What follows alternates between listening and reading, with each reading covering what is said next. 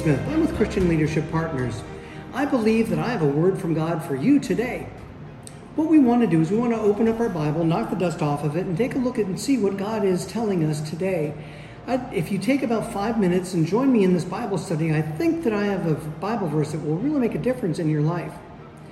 The other day, God gave me Psalms 136:5, and it says this: "Give thanks to him who made the heavens so skillfully. His faithful love endures forever." Now you may say, "Steve, that's really interesting. Thank you for sharing that with me. I'm going to go to the next video." But what we want to do is we want to pause here and take a look at what that word heavens means. That word heavens really means something that's really beautiful and something that helps us to see how faithful and permanent God's promises for us are. Let's take a look at that word.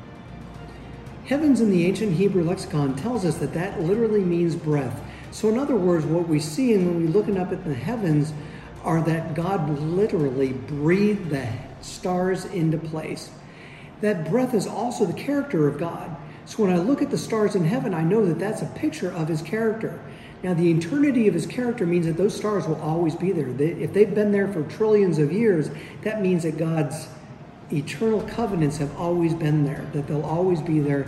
And he, as the creator of those things, can take that, and it means that he is going to be faithful to every single thing that he said that he would do.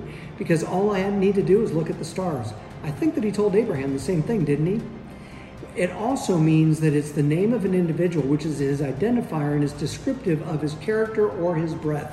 So if I know that this is important to me, and if I can see the word heavens in the scriptures, and I see that it talks about the promises of God, and I can see these promises throughout the life of Abraham, Isaac, and Jacob, throughout the lives of the Israelites, throughout David's Psalms, throughout the Proverbs, throughout the prophecies with each of the different prophets, we can see that the Lord of heaven's armies will always be faithful to his character, which is as eternal as the stars above. Isn't that beautiful? Take a look at some of these other verses and see how they relate to that. Genesis 15:5 and 6, it says this: "Then the Lord took Abraham outside and said to him, 'Look up into the sky and count the stars if you can. That's how many descendants you will have.' Abraham believed the Lord, and the Lord counted him as righteous because of his faith." You know, that word stars translates specifically in the Hebrew as into the heavens. So I know that if I'm looking up into the heavens, and God himself told Abraham, and we should take this same promise, that when I look at the stars above, that is God's eternal promise that his character is sure to fulfill exactly what it is that he told us. Let's take a look at another instance of this.